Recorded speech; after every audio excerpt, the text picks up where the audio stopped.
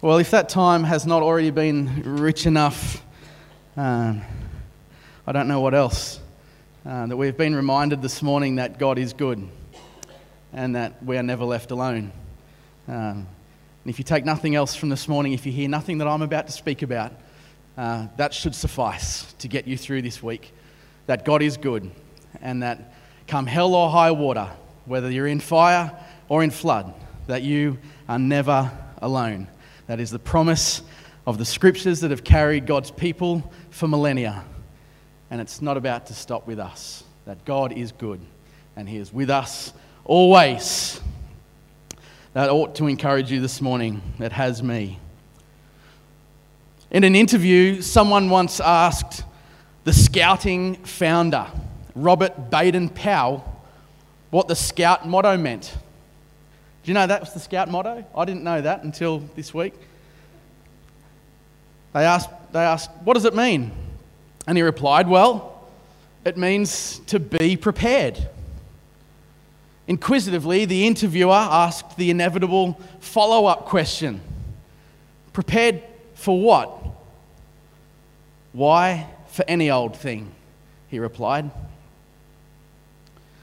In his book on scouting, Baden-Powell wrote that to be prepared means that you are always in a state of readiness in mind and body to do your duty. And this series that we are embarking on over the next 6 weeks is called Be Prepared, and it is about readiness. Not only does this have inflections and nuances of our vision for the year, come what may, I will run, but this season of Lent, the lead up to Easter, is one of preparation, of readiness, of mind, of body and spirit. It's like when any party or celebration or milestone event is approaching, we take the time to consider perhaps what we'll wear. Maybe we'll go to the shops to buy a new outfit, perhaps the anticipation and excitement of a wedding, that you're going to look at all of the places you could stay and all of the other things you could see as you make potentially a weekend of it. If you're going out to dinner, maybe you're one of those people like me that loves to look at the menu online before you get there, just so you've already got a bit of an idea of what's coming. There's the expectancy and the anticipation such that we look to Easter with. Lent, if you will, is a whetting of the appetite, a time of internal consideration paired with outward action that embodies the gospel story itself. And so for the next 5 weeks, we're going to be preparing ourselves to relish in the fullness of the feast, which is Easter. At which time we will gorge ourselves at the celebration of resurrection. And we will sing like people saved, because that's who we are, people of resurrection, saved from death into life. I'm going to pray as we get to the word this morning. Father, I thank you so much that you are inviting us to be prepared, to ready our minds and our bodies and our spirits to receive, Father, from you what you have for us in this season. Father, I pray as we look with incredible anticipation and hope toward the future, Father, where your kingdom is coming and your will is being done on earth as it is in heaven. And Father, we eagerly anticipate the fullness of new creation as it comes. But Father, in the meantime, in the now but not yet of your kingdom, that we see it, feel it, experience it, and can be part of it right here, right now. Father, I pray that our hearts would be transformed more into the likeness of your Son, Jesus, that we may be about your work and your will in the world. In Jesus' name, amen. In 2012, a man from Japan named Yuzu Noda was traveling in Australia with 2 of his buddies. On their bucket list of destinations was North Stradbroke Island, just off the coast of Brisbane. It's famous for its beaches and its lakes, incredible surfing, four-wheel driving. Just its natural beauty enough is reason enough that this was on their bucket list. Now, granted that driving in a foreign country is fraught at the best of times. However, Yuzu and his buddies, I'm sure, weren't expecting it to be as difficult as it was about to become for them. It's not like Yuzu was being irresponsible or careless. Yuzu wasn't being neglectful. He wasn't willfully breaking the law. In fact, in all innocence, Yuzu was just following the GPS unit in the dodgy little Kia Rio that he'd hired from the airport. Having said that, I haven't been to North Stradbroke Island, but by virtue of its very name, I can make the assumption that it's not connected to the mainland. North Stradbroke Island. As it turns out, my assumption, tested against fact, is correct. There is a ferry that leaves from a township called Cleveland, and you can put your car on the ferry, and that is how you get across to North Stradbroke Island. But Yuzu, on that faithful day, like many of us do, was absently-mindedly listening to the faceless lady who has that clear yet insistent voice on the GPS. She's actually got a name. Did you know this? Her name is Karen Jacobson. She's otherwise known as GPS Karen. She's an Australian lady living in New York, and she is the voice in the GPS. And she was giving him directions, as she does. And as he drove closer to the coast, the tar road began to give way to gravel, and then the gravel began to give way to sand.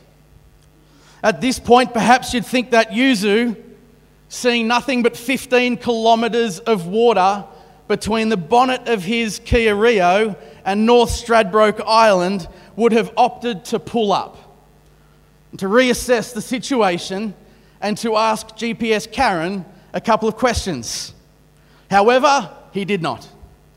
Yuzu ploughed on through the sand, which then gave way to the low-tide mudflats of Moreton Bay. All the while, Karen didn't say stop, turn around, chuck a Yui, you've gone too far. Yuzu pressed on, and with wheels spinning, mud flicking up onto his windows, their progress came to a sticky halt.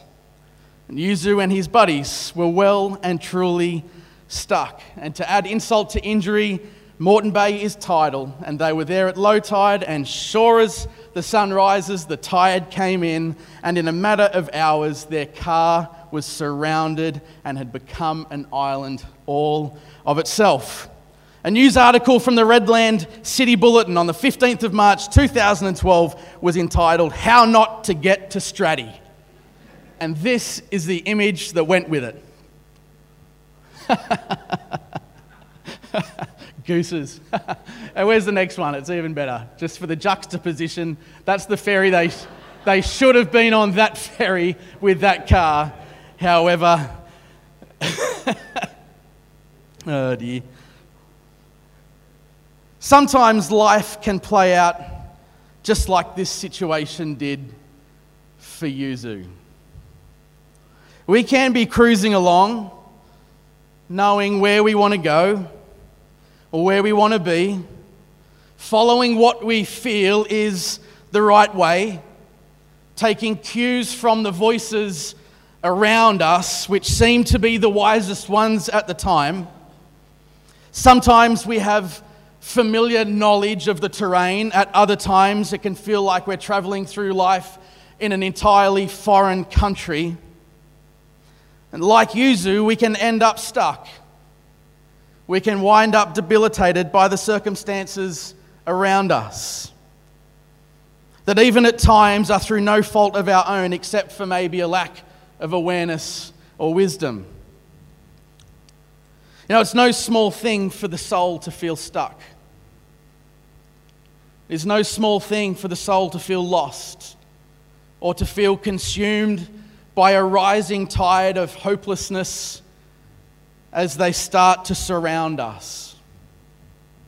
You know, as I look at the world right now, no less at times within myself, it's hard not to be impacted by the brokenness and the lostness and the hopelessness that we see and that we feel and that we experience.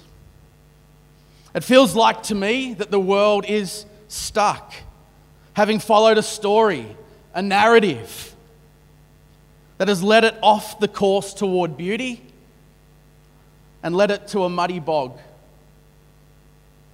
As a nation, we've been through drought and then bushfires and then a global pandemic, now floods, watching the horrors of war unfolding in Europe, the threat of global unrest, the likes which haven't been seen since the last World War. Now, the events of the last few years and the toll that they have had upon each one of us and our families and our church cannot be understated nor underestimated. Which for me, being the ultra positive, she'll be right kind of guy, is pretty difficult, I must confess. I don't want to drive this point too hard, nor for the focus this morning to remain on the weightiness of the world that seems so stuck in the mud and how that impacts us. But it is vital for us to truly come to terms with the grace of God and the hope of new life offered to us in Christ to recognize that things are out of whack, both in our world and in our own hearts. And this is what Lent is. It's a time of inner reflection and acceptance of grace, recognizing that we cannot get out of this mess on our own, but only by the grace of God that leads us to an outward action and response. This season is about coming to terms with the brokenness of our world and within us, not to wallow in it, but to become renewed agents of hope who will carry forward the mandate to see the world transformed by the power of Jesus and his gospel. Now, I began searching scripture this week in hope to find how people of faith throughout our Christian history dealt with difficulty and how they dealt with disappointment, how they dealt with personal pain, how they dealt with lament over sin and pressure in hard times. How did people of great faith navigate confusion and attacks from the enemy, threats to personal and even national security? What do we see in Scripture? And I found Moses in Exodus 24. And Moses following God's call to go up Mount Sinai where he would be given the 10 Commandments. And Moses spent 40 days and 40 nights on top of Mount Sinai meeting with God. And he came back down from the mountain. And as Moses came down after such arduous wrestling with the Lord, no doubt also beauty and wonder and awe in that moment, or long moment, 40 days and 40 nights, coming down with the stone tablets to see the people of Israel had made for themselves idols, even an enormous golden calf, which they began worshipping because they thought he wasn't coming back down the hill. I mean, can you imagine the disappointment that Moses would have felt as he walked down the mountain to see his nation worshipping another god? So Moses had to go back up the hill for another 40 days and another 40 nights while God renewed the covenant with his people. And then David, great example in 2 Samuel 12. You can read the story, but in short, after David had committed adultery with Bathsheba, the girl next door, he learned that she was pregnant. And David had her husband executed so that he could take her to be his wife.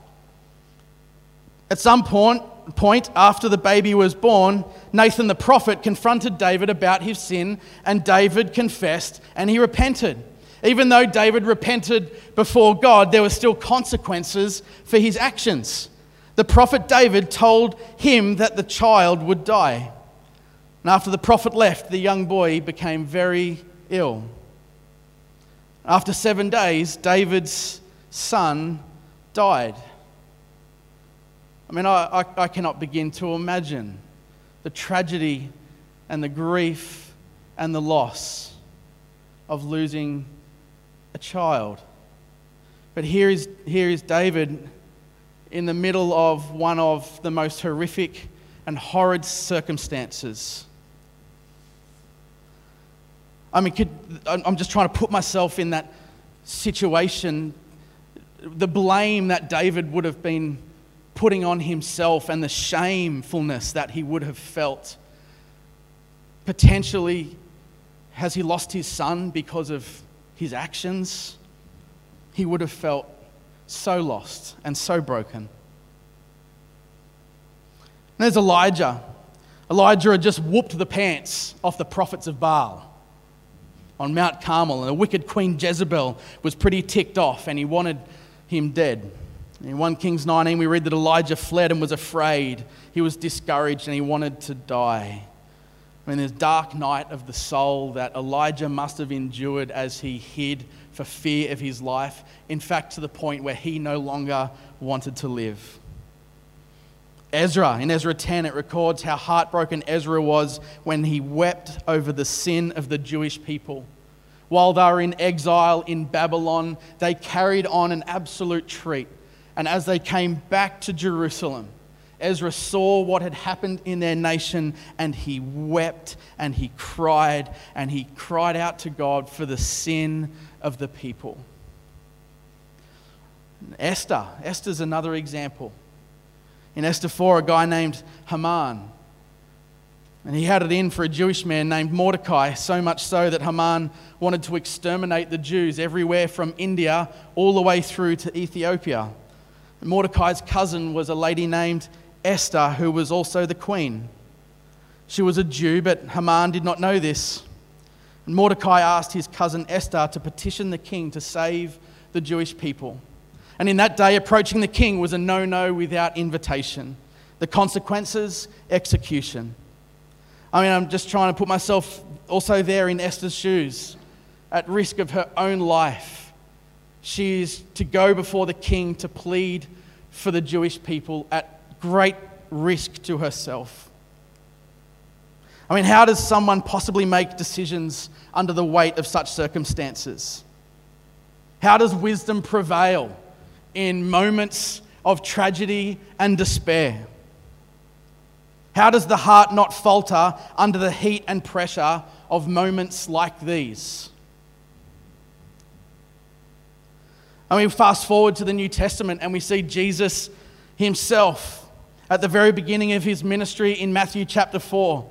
He was led by the Spirit into the wilderness and tempted by the devil for 40 days and 40 nights. Jesus had his authority called into question. Jesus had his calling pulled into question. He had his power questioned by the enemy. Jesus was there 40 days and 40 nights. I can only imagine, again, that there were moments, dark nights of the soul, of desperation and despair as Jesus wrestled himself with what was going on. I can imagine he was lonely at times, he was afflicted at times, moments wanting to give up, take his bat and ball and go home. And perhaps some of these stories ring true for you. Maybe there is a moment that you can empathize with of loneliness or despair or heartache or desperation. In their own way, all of these stories are of disappointment and personal pain and loss and grief and fear and pressure and confusion and threat to life. Though each so different, there is one thing they all have in common, particularly how they responded in the midst. They fasted.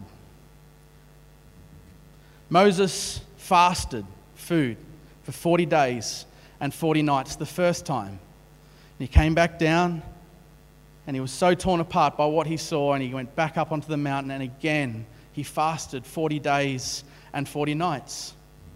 When David got the message that his son was ill on day one, he fasted for 7 days, believing that God might just, by his graciousness, heal him. Elijah, while he was in the desert running from Queen Jezebel, he was fed by an angel, and that food carried him on for 40 days and 40 nights. He did not eat as he fled and as he hid. Esther, before she went before the king, knowing full well that this could cost her her life, she called the entire nation to fast and to pray Jesus, in his 40 nights and 40 days in the desert, he fasted. And fasting, as we look at it in Scripture, has been a way that God's people have reoriented their hearts and their minds in face of disappointment, in face of personal pain, in lament over sin, of pressure, in hard times, in confusion, while under attack from the enemy, and even in threats to personal and national security. There has been a reorientation of heart through the act of fasting. And I'm going to teach a little bit about fasting this morning, as it is a historical tradition that is taken up as part of Lent. And it is a tool that we have at our disposal. It is a grace that God gives us to be able to reorient our hearts in hard times. And I am of the belief that we need this right now. That we need a reorientation of our hearts, of our wills, of our emotions toward what God is doing in the world and not what the world is saying we ought to be. There's an interesting story in Mark 2 that seems to confuse the place of fasting in the Christian life. Some people came to Jesus with a question. Why is it that John's disciples and the disciples of the Pharisees are fasting, but your disciples do not fast? And Jesus said to them, can the wedding guests fast while the bridegroom is with them? As if to say, what kind of wedding would that be? That just doesn't make sense. You know, I am here, the bridegroom is here. Why are we fasting, guys? I'm here. But then he says, as long as they have the bridegroom with them, they cannot fast. The day will come, however, when the bridegroom is taken away from them, and then they will fast in that day. See, in Jesus' day, the great fast that the Jews regularly kept were linked in Jewish tradition to the times of desolation that occurred among their people, particularly the destruction of the temple in 584-ish BC. It was about the destruction of the temple and other similar disasters that the Jewish people would fast in memory of. Hence why John's disciples and the Pharisees fasted. As part of the Jewish community, this is what they did to commemorate their history. Yet Jesus seems to be doing something new in this moment. I mean, was this the moment that Jesus was fulfilling the prophecy in Zechariah 8:19, where Zechariah prophesied that fasts would give way to feasts? He says, thus says the Lord, the fast of the 4th month, the fast of the 5th month, the fast of the 7th month, the fast of the 10th month shall be to the house of Judah seasons of joy and gladness and cheerful feasts. Was this now the time for fasting to be done away with and for joyful feasts to be the reality?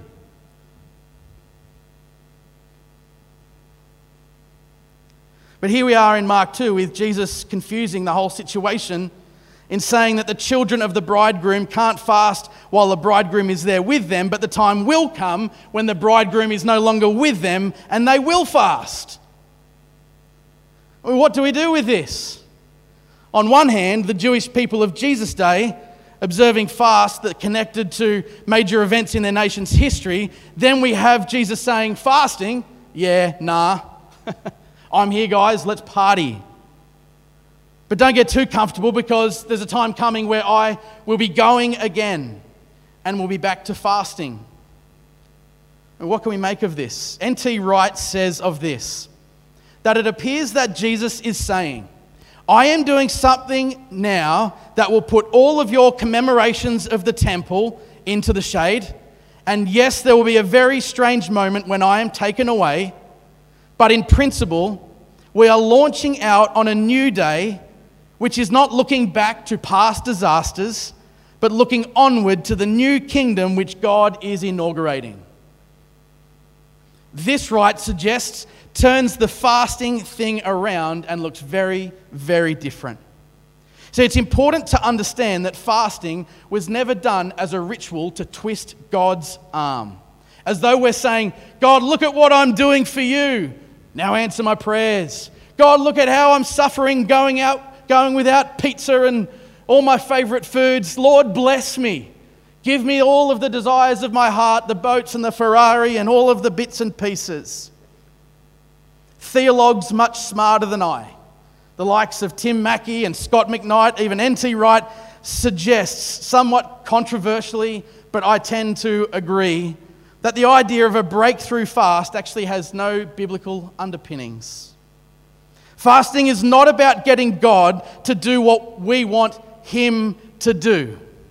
Yes, there have been times, and there still should, where the church come together and decide to take our faith and situation really, really seriously and get serious about prayer and come together and to fast and to pray and to seek God for His will to unfold in greater measure.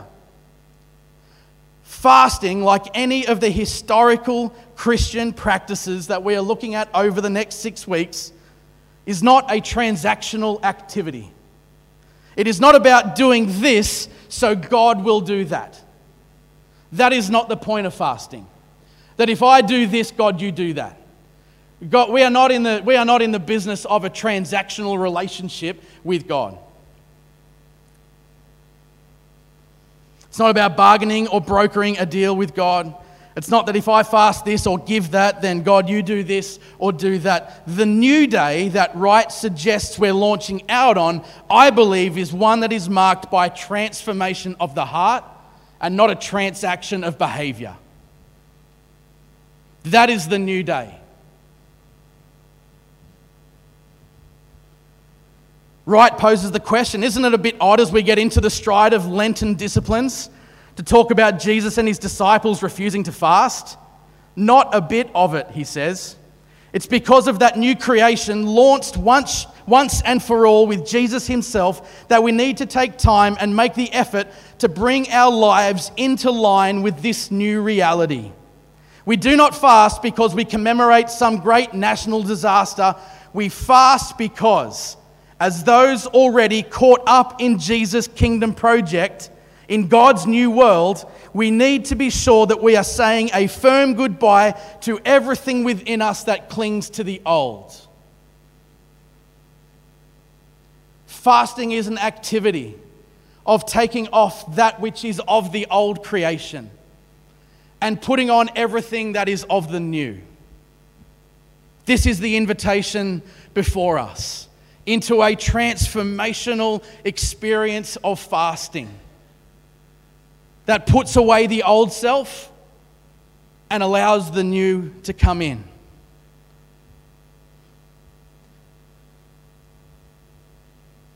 Fasting is no longer a ritual or a commemoration or a tip of the hat to the past. Fasting, also like giving of our money in church, like worshipping together as a family, like confessing our sin to God, like taking communion, like even coming to church on a Sunday, is to celebrate, and to celebrate is an invitation into the inner transformative work of the Holy Spirit that reorients us toward God and His activity in our lives and the world around us. So we can apply the exact same theory and teaching to everything that we do as a faith community. That when you give, it is not a transaction.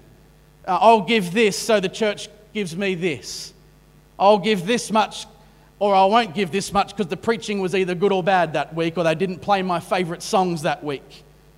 You know, our giving is not a transactional thing that we do. Our worship is not a transactional activity. Our being together in church is not a transaction. Our coming together to fellowship over meals and coffee are not transactional with one another, but these are all activities of transformation that God is inviting you and I into, that our hearts would be renewed to become the new creations that Jesus went to the cross for.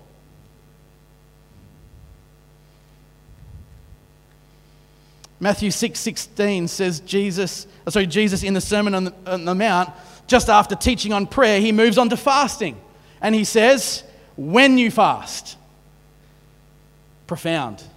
Not if you fast, when you fast. There is an assumption that the people who follow the way, who are Jesus people, will fast. It is part and parcel of the Christian experience when you fast. And I encourage you to go and read that passage of Scripture on your own this week. Matthew 6:16 to about 20-ish. Only 4 or 5 verses about what fasting looks like. As I sat in prayer this week about teaching on this topic of fasting, I was asking God to give me a way of describing fasting that not only made sense to me, but also makes sense, hopefully, to you. And He gave me 4 images, perhaps even parables, and I'm going to close with this in a few moments. He said to me, fasting is like when the worship leader says, just the voices.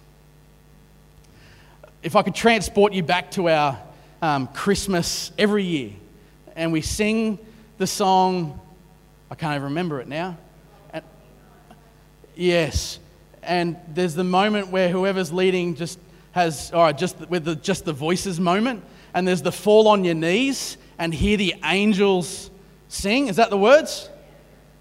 And if you've been here in that moment and Andrew Hewitt is on stage singing, there is an incredible moment of clarity when all of the other noise falls away. And there is a sharp discernment that we can hear in just the voices. That is what fasting is like. Fasting is a way in which we can let all of the noise of life fall away and hear just the voice. I believe there's clarity for you in fasting. If you are feeling like there is a situation that you are facing now where it seems really unclear and the answers aren't there, I believe that if you come to God in this transformational act of fasting, there will be renewed clarity for you. It'll be just a voices kind of experience. The second was this, that fasting is like driving a car through a tunnel and the radio goes fuzzy, then it comes clear again. I must confess, I listen to AM talkback radio. Judge me all you like. I try and get a balanced view, the ABC and 2GB at the same time. The far left, the far right, try and find it in the middle there somewhere. It's a mess. Anyway, you drive through the tunnel listening to AM and all of a sudden, or under a car park, you know what happens, right? It just goes ksh, and you can't hear anything anymore. But then when you come out the other side of the tunnel, there is a renewed connection. And perhaps you're feeling disconnected from God, maybe disconnected from whatever may be your faith experience right now. You know, I believe in the transformational act of fasting, of going without food for a period of time. A meal, 2 meals a day, 2 days. There's no rules. It's not like the Bible says you have to do it this many days. But positioning ourselves to rely on the sustaining power of God in our lives by going without food. I believe that there will be a new connection with God for you. That if it feels like the radio has just kind of gone shh, and you can't hear and you can't sense and you're unsure, new connection. There's clarity and there is connection. The third was this, fasting is like being on a plane when it ascends beyond the clouds. You know the sun has still been shining every day for the last couple of weeks? Above all of these storms. You know, I believe in the transformational act of fasting. It's like when we get on a plane and it's raining on the ground. And we take off 1,000 feet, 2,000, 5,000, 8,000 feet, 10,000 feet, and just we pop out above the fluffiness of the clouds, and all of a sudden it is a bright sunny day up there. Now the word God said to me this week around this was perspective. That as we fast, as we engage in the transformational act of fasting, that when it feels like we are being inundated by the storm of life, that when we fast and we come into God's presence in such a way that we don't see the storm anymore. In fact, we rise above it in His presence to see the sun. The S-U-N and the S-O-N, sun. And the fourth was this, that fasting is like a well-curated shopping list. The most important things make the cut. And this was about priority. And I believe in the transformational act of coming into the Lord's presence through fasting, there will be a reprioritization, a reordering of your heart, a reordering of my heart. I believe this is the power that God is inviting us into, that He would bring for us through fasting renewed clarity, fresh connection, renewed perspective, and a reordered heart through our priorities. So fasting is not to be feared. I'll invite Bretta to come back up. Fasting is not to be feared. Fasting enables us to lean into the sustaining presence of God, to hear His voice with renewed clarity, to be drawn closer to Him in every way, to have our vision reoriented to see the kingdom with kingdom eyes and not worldly eyes, and to reorder our hearts to prioritize what's most important to Him. This Lent season, the Spirit is inviting you closer. And can I encourage you to step toward Him and see what He wants to say and do over the coming weeks?